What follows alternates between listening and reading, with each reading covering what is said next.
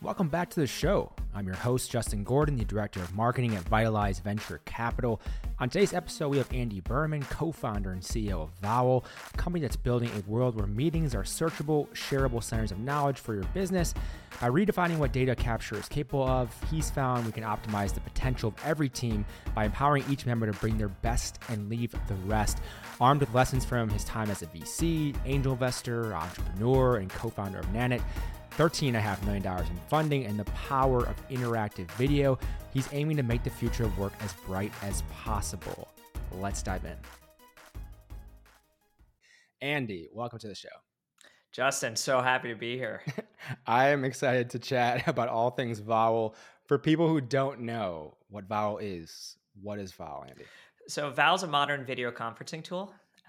We make meetings searchable, shareable. We like to say it instant searchable, shareable knowledge. And we want to give you a 10x better meeting experience. And I think it's really interesting that we're doing this interview today. As we're recording, Zoom is down globally. And so we're rolling out a free plan for everyone globally, but also just for your listeners exclusively. We're giving 3 months free of our pro plan with the coupon code JustGoGrind. And so look, what are we trying to do? We're building the modern video platform for 2022. The last generation of technology was built in 2010. And that was built when it was a communication platform. I see you, you see me. But the future of work is different. It's changed. It's hybrid, it's remote, it's in person, it's anything in between. And for that to work, we've given you a collaboration platform. And that's really what we're building at Vowel, a collaboration platform. And our customers love it. And what do we do? I mean, we think about the world from before the meeting, everyone gets to contribute to a shared agenda. During the meeting, everyone stays engaged with a suite of collaboration features. And after the meeting, you get this real magic. Instead of repository of meetings and recordings, you get instant searchable, shareable content. And this is content that you can clip and share with anyone who needs to know or look back on. And so what our customers tell us about Vowel, it's time travel. And I've been in the video space a while. This is a culmination of a career in a video space. So I'm excited to talk about whatever you want to talk about today. Perfect. I love that intro because that's something we see a lot now. It's like these companies were built a decade plus ago, these like legacy companies, and they're trying to update and save the times. Then you have new companies come in who are looking at it through like a whole new paradigm, this whole new vision on what this should even be in the first place. But I'm curious always, with Vowel, what even started this in the first place? What was your vision back then? Is it this? Like, I'm curious about the beginning always. Like, let's go back to the beginning of Vowel. Why did you start this company in the first place, Andy? So I started my career as a VC. I am one of those atypical people who started in venture who became an operator. And I worked at Norwest Venture Partners. While I was there, we did a lot of investing in video conferencing. A company called Lifesize, a company called Blue Jeans. Maybe you've used some of these. And then I started my first company. And my first company is a business called Nanit. And today, Nanit's the leading baby monitor on the market. We track breathing, we track sleep, we track movement. We do it from a video feed. And I hope the listeners out, and maybe the listeners out there are familiar with my brand. And we ran distributed. We had an R&D center in Israel. We had a bunch of people globally. We had manufacturing all over the world and a headquarters and a WeWork in New York. And we were consistently running to a conference room, to a phone booth, anything under the sun, so that we could get on calls, we could collaborate. And at that time, this was 2018. We tried Zoom. We were using Skype a lot. Skype. Occasionally, we tried Google Meet. And we just got to this place where the audio got good and the video got good. And what I saw around me was all these companies were developing in WeWorks, and people are always searching for the phone booths. And in 2019, we started Vowel with this bet on what I thought would be the next iteration of video. And we set out on a multi-year journey to build the stack. So build our technology infrastructure from scratch, and then build the features that bring delight and joy to our user base. And so that's the founding story. It's all video all the time around here. I love that. One thing I want to go back to with that is like thinking through this at that time, like 2019, you mentioned you started then, and you're seeing this kind of in the market. You're seeing that there's an opportunity to do something better. You just mentioned, build features that people love. But one of the problems is there's always so many things you could build. How did you decide what you wanted to launch with? What was going to be the first iteration of this product to get in people's hands that you needed? I'm curious about that to start with. Well, I think it's got to be thousands. I think we've done thousands of user interviews at this point. Hmm. UX research is definitely where it starts, whether it's founder driven, whether it's with a researcher in general. We want to understand your pain point. And we approached it from the pain point of distributed teams because that's what we were. And so we were living and breathing this world where half the meetings were happening 7 hours ahead of us on a day. Yeah. And so the only way for us to all get on the same page was to do calls at late at night for Israel or early in the morning for the US, or for our Asia team, we'd be 6 a.m. and it just didn't work. And so it started with, how can you record it? How can you make it searchable? How can you make it shareable? And other tools out there, they really do.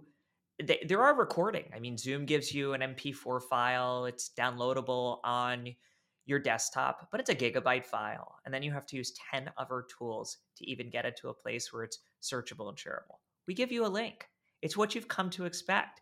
It's what tools like Dropbox and Notion and Slack have made you appreciate, or even Figma. I mean, like, we think of ourselves in the same vein as a tool like that. We want there to be hosts, and we want there to be individual people who are collaborating and consuming the information. And that's a very different way of thinking about company collaboration. I dare to say the word communication than ever before.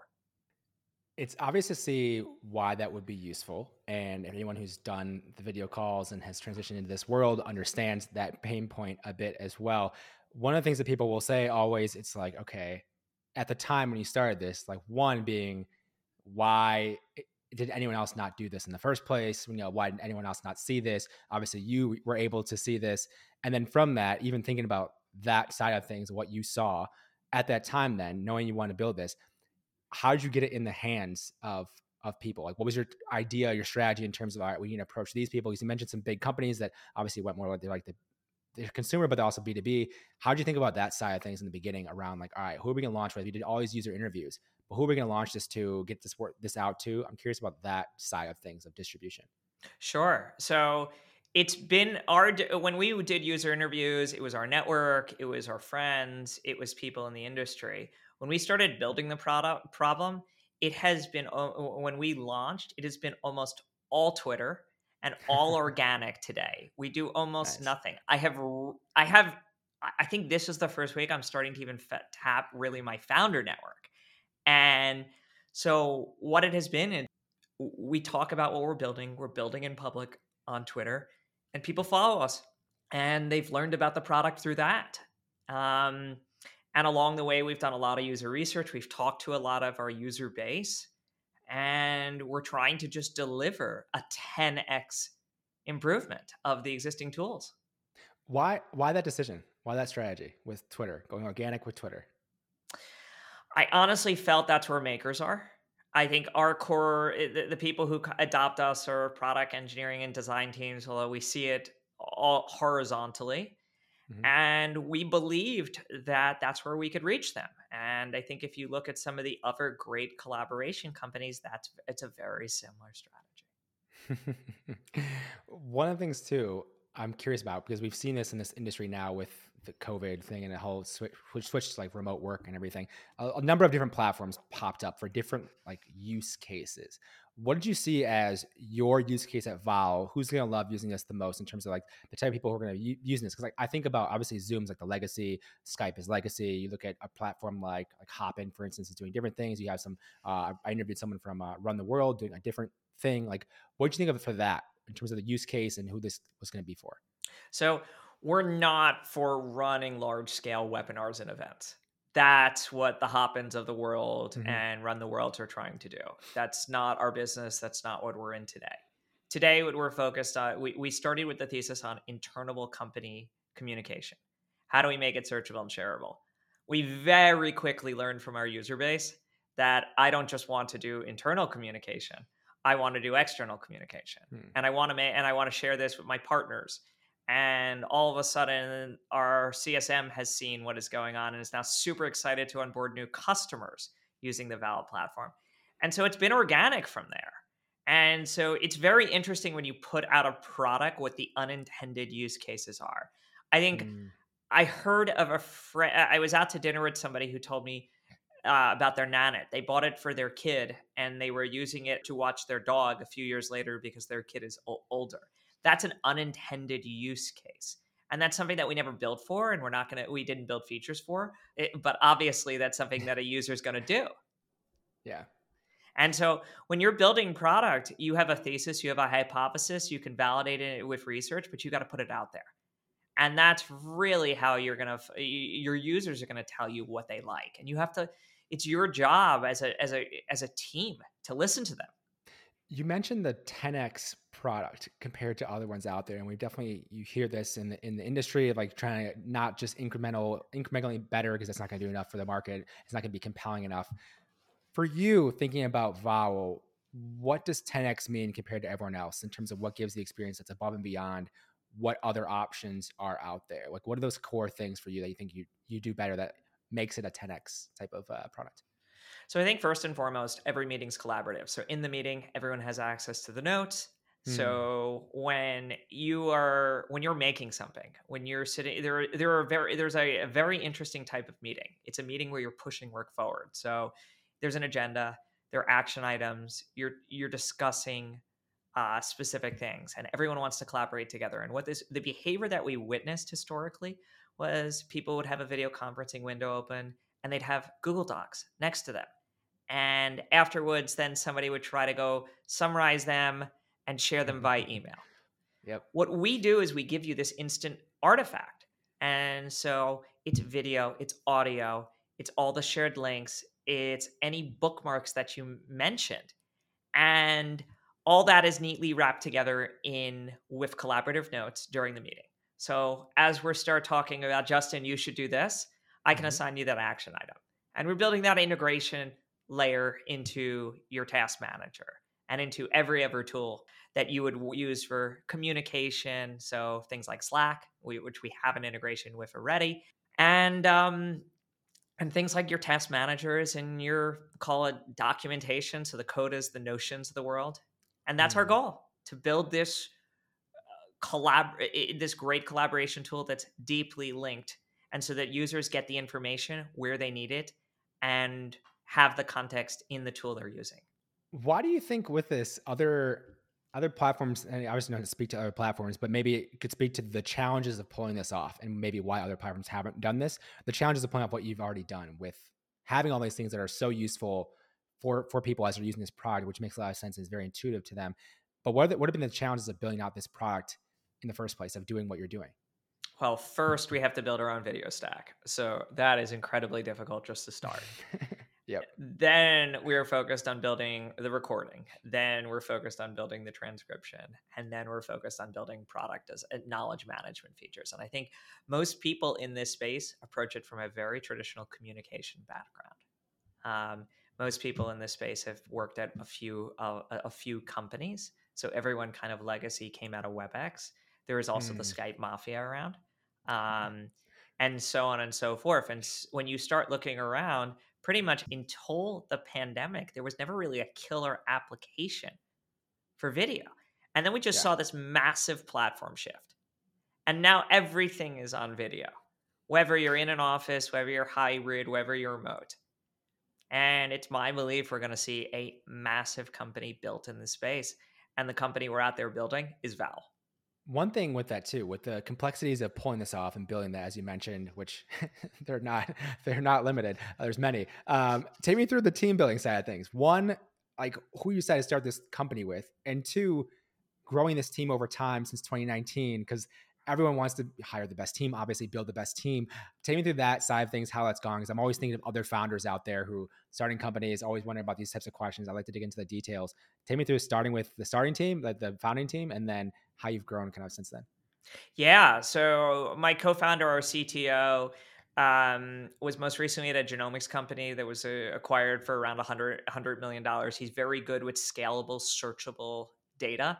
Mm. Um, and my head of engineering spent the last 15 years at Ring Central.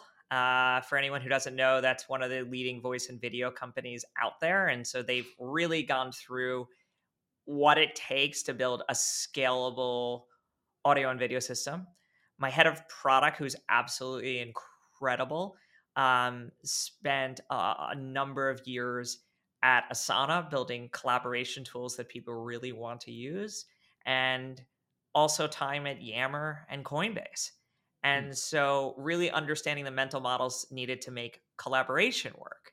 And we have some incredible designers from Meta and from GitHub, and just we're thinking about this. How do I build an amazing consumer experience that's on that's scalable and performant and just really delivers on the promise? How did you, in the early days, convince them to join you on this lovely journey that is building a startup? Because it's obviously not for everyone, but I'm curious how that went in terms of that. Yeah, I mean, I think it's definitely not for everyone. I think it's as a founder, your job is to sell, and you're selling co-founders, you're selling customers, you're really setting this vision, you're recruiting people, and you're making sure you don't run out of money. That's the job of a CEO. And I think from my perspective, I think a lot of people believe there is going to be innovation in this space, and our mission to we believe that we should make meetings better and more inclusive, and that was a mission that really resonated with people. And by inclusive, I mean we have people all around the globe working at Vowel, and so how do you instantly share that information with them when you want to? How do you include them in the conversation? And this becomes such an issue with remote first and distributed. And look, there's been all this debate on remote first, in person, in office, whatever you want, but the Yeah. cat's sort of out of the bag, and nobody's relatively nobody, and I exclude the healthcare and manufacturing and a few sectors, are in the office 5 days a week. People are in 2 days a week, 3 days a week, 4 days a week, and then the customer may not be in their office, and you're no longer visiting the customer. So it's just Yeah. such a platform shift. It is. It is. And I'm wondering with that too, how do you look at building your culture, your processes, the way you operate as a company in this remote world? And do you think it's going to be hybrid, fully remote? Because we invest in the future of work at Vitalize, so we're always kind of thinking about this and talking to our advisors and the companies we look at. But for your company at Vowel, Andy, I'm curious on how you look at that in terms of building out your team, remote versus hybrid culture, all of that. So today we're remote first. I'm a believer that we have to live it. We have to understand our users' problems, and we are building for what remote first I believe looks like. In the future, will we have pods in certain cities? Maybe, if people want them. Hmm, fair. It depends what your employees want. Yeah, I think if in the future, if you have a certain number of people in a city and they want to spend a couple days a week together, great. Am I going to be mandating back to work and everyone moving across the globe? No. And I find it's very interesting that companies are doing that. Oh, it's fascinating, isn't it? To see that. It's a quick way to do that 10% layoff. You just don't get to choose who you're laying off. Exactly. If you want it that bad, yeah, people are going to definitely leave you at that point, which I always find fascinating in watching these where you're like, really? You're trying to go 100% in person after this shift and you're going to force it on people. It's like you're asking people to leave, which maybe they want that. Maybe they're okay with it if they feel if that's the decision for them, but it's definitely something to think about. And It's a quick way to cut cost. yeah, fair. And one thing I want to go back to because we haven't talked about yet, I know in September of 2021 you raised a $13+ million round for your Series A, I believe. Take me through the fundraising side of things. You went from the VC side of the table to startup founder. You have that both sides, so you have this expertise. Take me through the first round of funding. Was it angels? Was it a VC fund at pre-seed? I want to go from one round to the next. I'm kind of curious about your journey on that front because, again, at the time, 2019, this is pre-COVID, but there are other video platforms out there at that time. won't say their names, but I'm curious as to the fundraising side of things, how it's gone. Sure, it's gone very well. It's gone very well. We raised a seed from Amity Ventures and a number of amazing angels. Kevin Lin, who was one of the COO and co-founders of Twitch, among other people. And then we raised a Series A from David Hornick at a Lobby Capital, which is formerly August Capital. And David's just this incredible individual. He's been through, I think he's been in venture for 25 years, and he's been on the board of GitLabs, Bill.com, Fastly, and Splunk. And so he really believes in these large software driven outcomes. And he was totally bought up in the vision. And in addition to David leading the round and it being very competitive, we added some incredible angels. We added Ethan Eisman, the SVP of design at Slack. We added Freddie, the co-founder of Okta and COO of Okta, so that we could make this searchable, that we could make this platform secure. Des Trainer out of Intercom, and just a whole host of other amazing angels. Tope out of Calendly, and so on and so forth. People who've really built collaboration and the future of work. And that was really important for us. Yeah, I'm actually curious about that. So how did you look at that in terms of filling out your round, who you wanted on board, the mix of angels versus investors? Because again, founders, especially when you have options, you're looking at this, one of the most important things, like who are you going to bring on your cap table for the rest of this company here? And in those rounds, how are you looking at that? And did you have people you were very much so targeting on specific things? Did you know you wanted to bring in a bunch of angels? I just want to hear more about kind of how you thought through the process.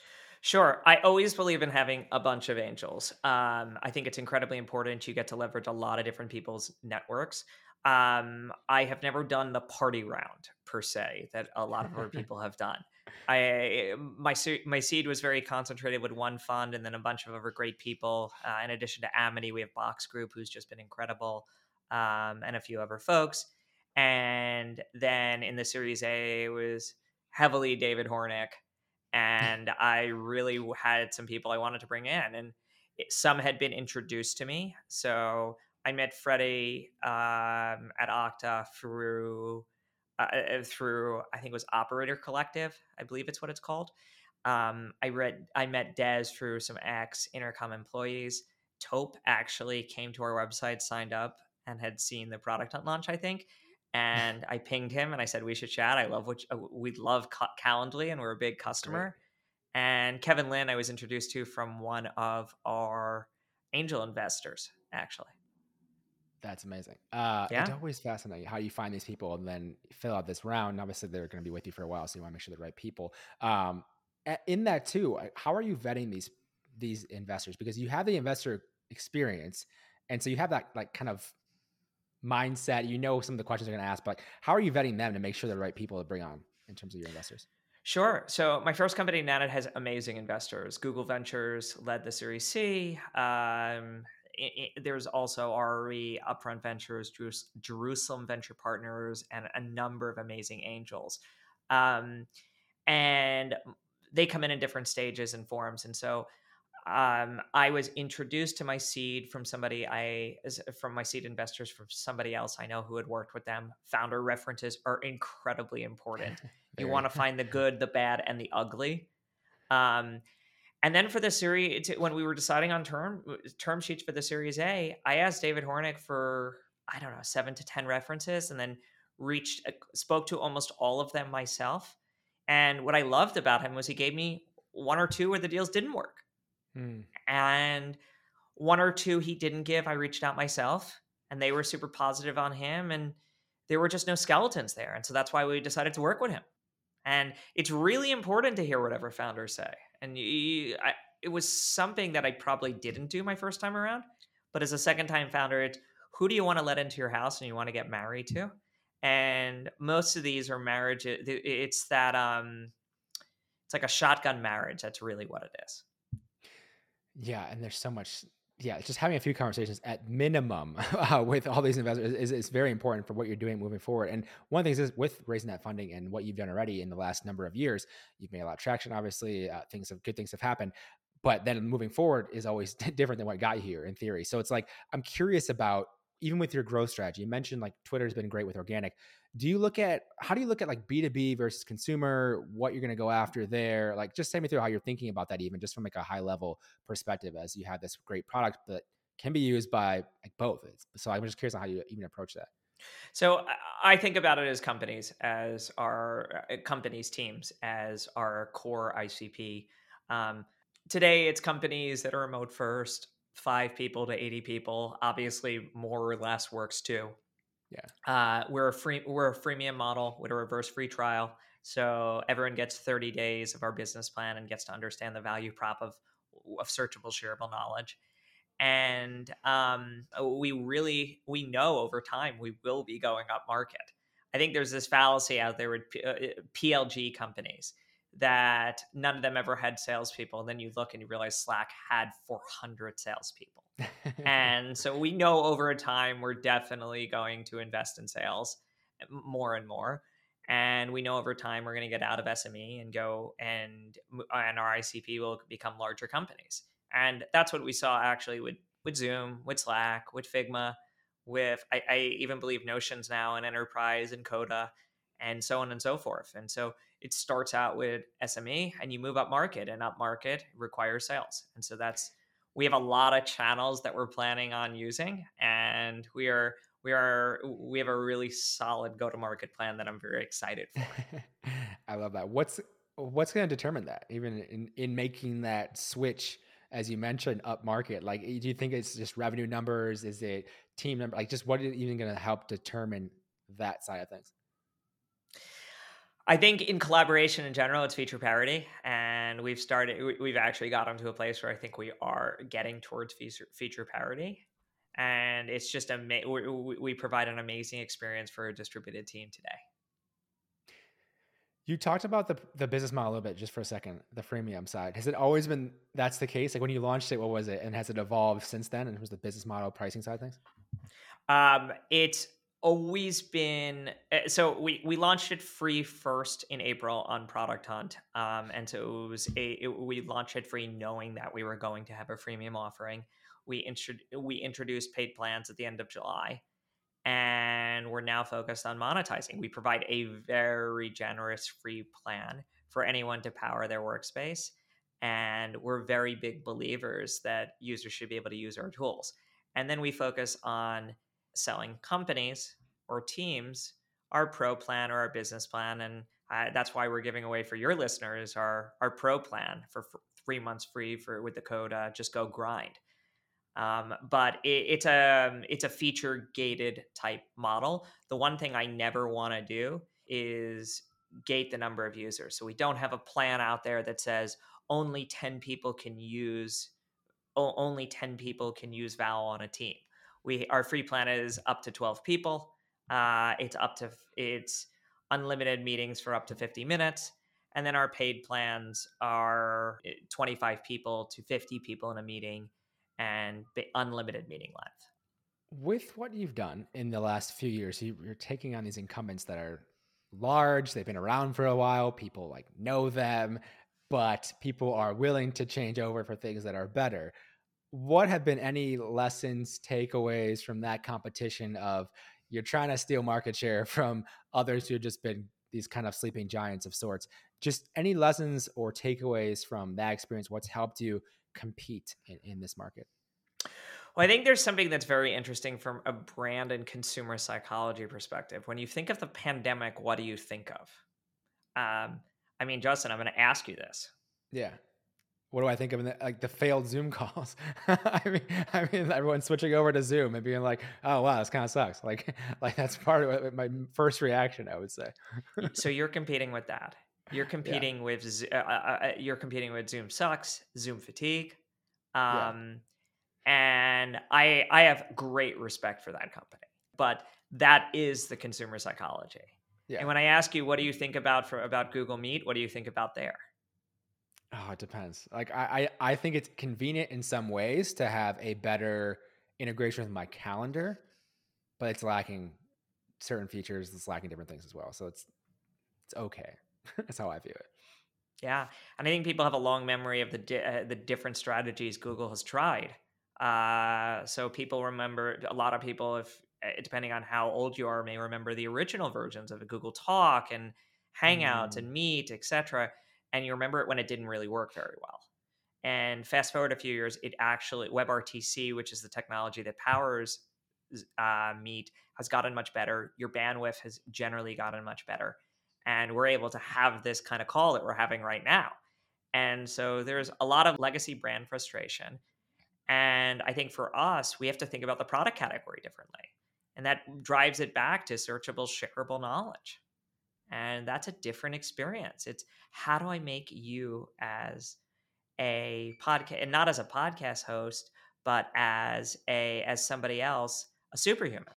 yeah. With that too, so with what you're competing with in terms of these big companies, was it an easy sell? I mean, you mentioned that the funding went pretty well in terms of raising from investors, but did they get it right away in terms of that? Like looking at like the incumbents in the industry, did they understand right away where it's like, oh yeah, Zoom, other ones are not great. Did they know that? And they're like, we get this pitch. Had they been like, oh, well, other people have tried this and failed. Why yours? Like, I'm just curious on that when you're pitching this even.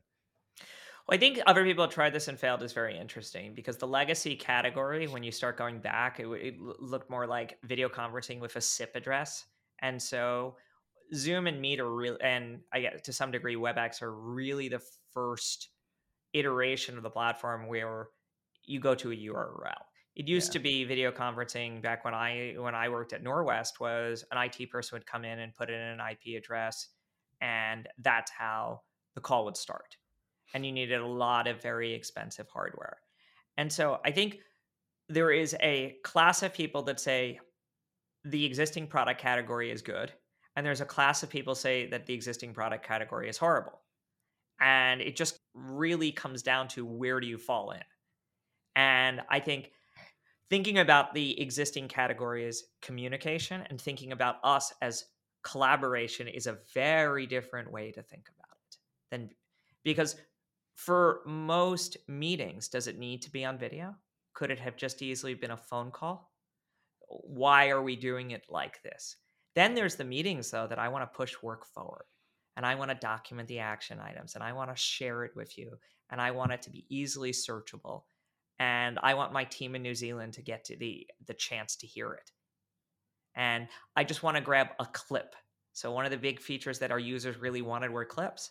Hmm. So I want to have a conversation with you about something that's sensitive, and then we're going to talk about something, maybe it's the product strategy or the engineering strategy, and we want a few people to hear it. And so the ability to just instantly trim it, just like you probably trim this podcast, Yep. and share that. And that looks like Zoom and Loom kind of had a baby. Which I also love Loom for many reasons. Well, so at the end of this, we got to get you as a customer. Well, hey, we have a team at Vitalize. Obviously, we do a lot of different meetings. Not a lot. I would say we do a lot with founders, and then we have our Monday meetings. So that's something we would definitely look at Vowel for this. One thing that with what I'm curious about too, and thinking about your journey. So, had started a different company before, been at VC before, now at this company. Is there any way you're approaching this differently, like those lessons from before that you now can apply to this new company, because there's a big difference between first time founders and multi-time founders? I'm curious if there's anything for you that stands out. I'll joke and I say don't build hardware. So I'm very used to True. 16 to 24 month development cycles. Oof. It's kind of amazing that we can change things, that we can have an idea and push it live in a couple days. So I find that absolutely incredible. I think we're very deliberate in how we hire. Not to say we weren't very deliberate in how we hire. At Nanit, I mean, we have Sure. an absolutely incredible team there. But I want this company to be fun, and one of our values is work joyfully. And I'm a very big believer that people should work hard when they're here and do the best work they've ever done. Because if you have these amazing colleagues with you doing the best work you've ever done, you're going to enjoy it. And you know what I'm also a believer of? You having rest. Because this is a marathon, not a sprint. So when the day's over, go spend time with your family. Go spend time doing your hobby, your passion. Because we're on a long journey to build a very large business.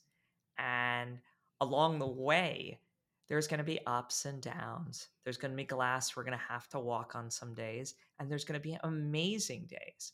And you just have to sit there and think about the middle and focus and execute. And that's what we do at Vowel. And that's one of the big things I learned from my co-founders at Nanit. They were experienced individuals. They had built hardware before, and they had built it at Applied Material. They had built these $1 million machines in semiconductors. Ooh. And these are computer vision based electronic microscopes. That's what they built. And from then, they just had the war stories and the battle stories, and nothing seemed to faze them. And as a second-time founder, I just know we have to keep going, and we will be successful. With hearing that, I'm curious, what fuels you to start companies and run companies? Because again, we talked about early on, like it's not for everyone to start companies. And everyone has different reasons for starting companies. For you, Andy, like what's the fuel with this, you starting their company that is also has been successful as well so far, but what's fueled you to even do this? I think there is this, I haven't worked at a large company since 2009. I've only worked at small companies. I worked at a venture firm that was, I don't know, at the time, probably 30 people and has grown significantly. Yeah. I worked at Nanit, and then I've worked at Vowel. And I'm very used to moving things forward very quickly. I'm also very used to nothing is impossible. I used to believe when I was a VC that it had to look a certain way, it had to act a certain way, it had to fit a certain mold. And what I've just learned over the past few years is sometimes the impossible is possible, and sometimes that will happen. And so I guess I'd say I'm an optimist, and so is my co-founder at Vowel. We believe that we can do this, and we're willing to go the extra mile. And so why am I willing to challenge the status quo? Because I think we can. One last thing I'm curious about, with you being in a company building the future of work in many ways, anything else you're excited about, your trends you're seeing in this kind of future of work, things that you think the world is going towards? I just would love your perspective as someone who is in the thick of it, building it. Just anything else that you are thinking about, have seen, or anything else? I think one of the things that people need to realize, and I think a lot of people have realized over the last couple of years, is the processes you have to build with a remote team. You have to build a little bit more of them. You have to document more. You have to get very good at your written and verbal communication skills. You have to get used to what async means. And async can be verbal, it can be written, it can be listening to a Vowel meeting, it can be writing a very good Slack message. So documentation is very important. Processes become a little bit more important because you can't just tap somebody on the shoulder. So you have to go to the Notion page or Confluence or something along those lines. And I think choosing the right tools becomes very important. So our stack is I have Figma open in the background right now.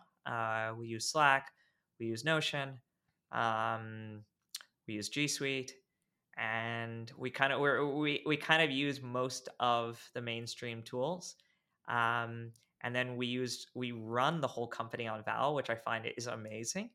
And so I live every pain point of the customer on a daily basis. Helpful, very helpful. And I know that's the last one, but you got Vowel.com, man. Like, was that early on you had this? Like, was that super pricey? You were going to pay for it right away? Like, just take me through that real quick. Okay. So that was like a year-long negotiation. Text messages back and forth, kind of spitballing. We didn't use a broker. We did it ourselves. I think on tax day a couple of years ago, the individual had originally wanted a massive number. And literally, I think he might have had his income taxes due. And he texted us a very rational number, shockingly rational. Uh-huh. And we said, deal. But it went for a year of like back and forth text messaging, being like, we're not going to pay this. Like, good luck, find somebody else to pay it. And like, you would be shocked if I told you what we paid for this.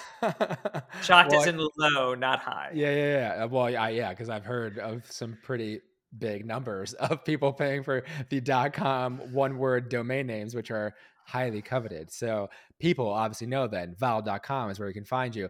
Where can they connect with you, Andy, if they'd like to as well? At Berman66 on Twitter. Find me on LinkedIn. Yeah, and for all the customers, have my cell phone number in as you sign up, and I respond to every text message. I typically respond to every email. I respond to 90% of the DMs. The 10% is like crypto scams, and There's always those, Andy. There's always those out there. and yeah, it's good. I'm curious, what are the crazy numbers you've heard for 5-letter .coms? I mean, we're talking multi 7 figures, right? Like, I mean, we've heard some crazy, like, I think I'll say multi 7 figures. I don't know if I've heard 8-figure plus, but like multi 7 figures for sure, which like, you're like, it's just a domain name. It's just a .com, but you're like, but if someone wants it bad enough, it's worth it when they have this big company behind it, raise a bunch of money, like they'll do it. Right. So it is interesting, but So I what do you always think look we at that. paid? If you're saying that it was reasonable, I'm thinking you got it either 6 figures, probably 6 figures, but maybe 5 figures because you're smiling. I don't know, maybe less. Maybe I'll nail it on this last minute. Throw out a number. 200,000. Well, maybe you're going to have me on the show next time for me to give the answer. Tune in next week for the second part of Andy's interview. Andy, thank you so much for the time today, though. I really appreciate it. It was a pleasure. Thanks again. Thank you so much for listening to this episode of Just Go Grind. If you want to follow along on the socials for all things Just Go Grind and with me as well, you can find Just Go Grind on Instagram and Twitter at Just Go Grind. You can find me on Twitter at JustinGordon212. Find me on Instagram, JustinGordon8. Thank you so much for listening. Have a great day.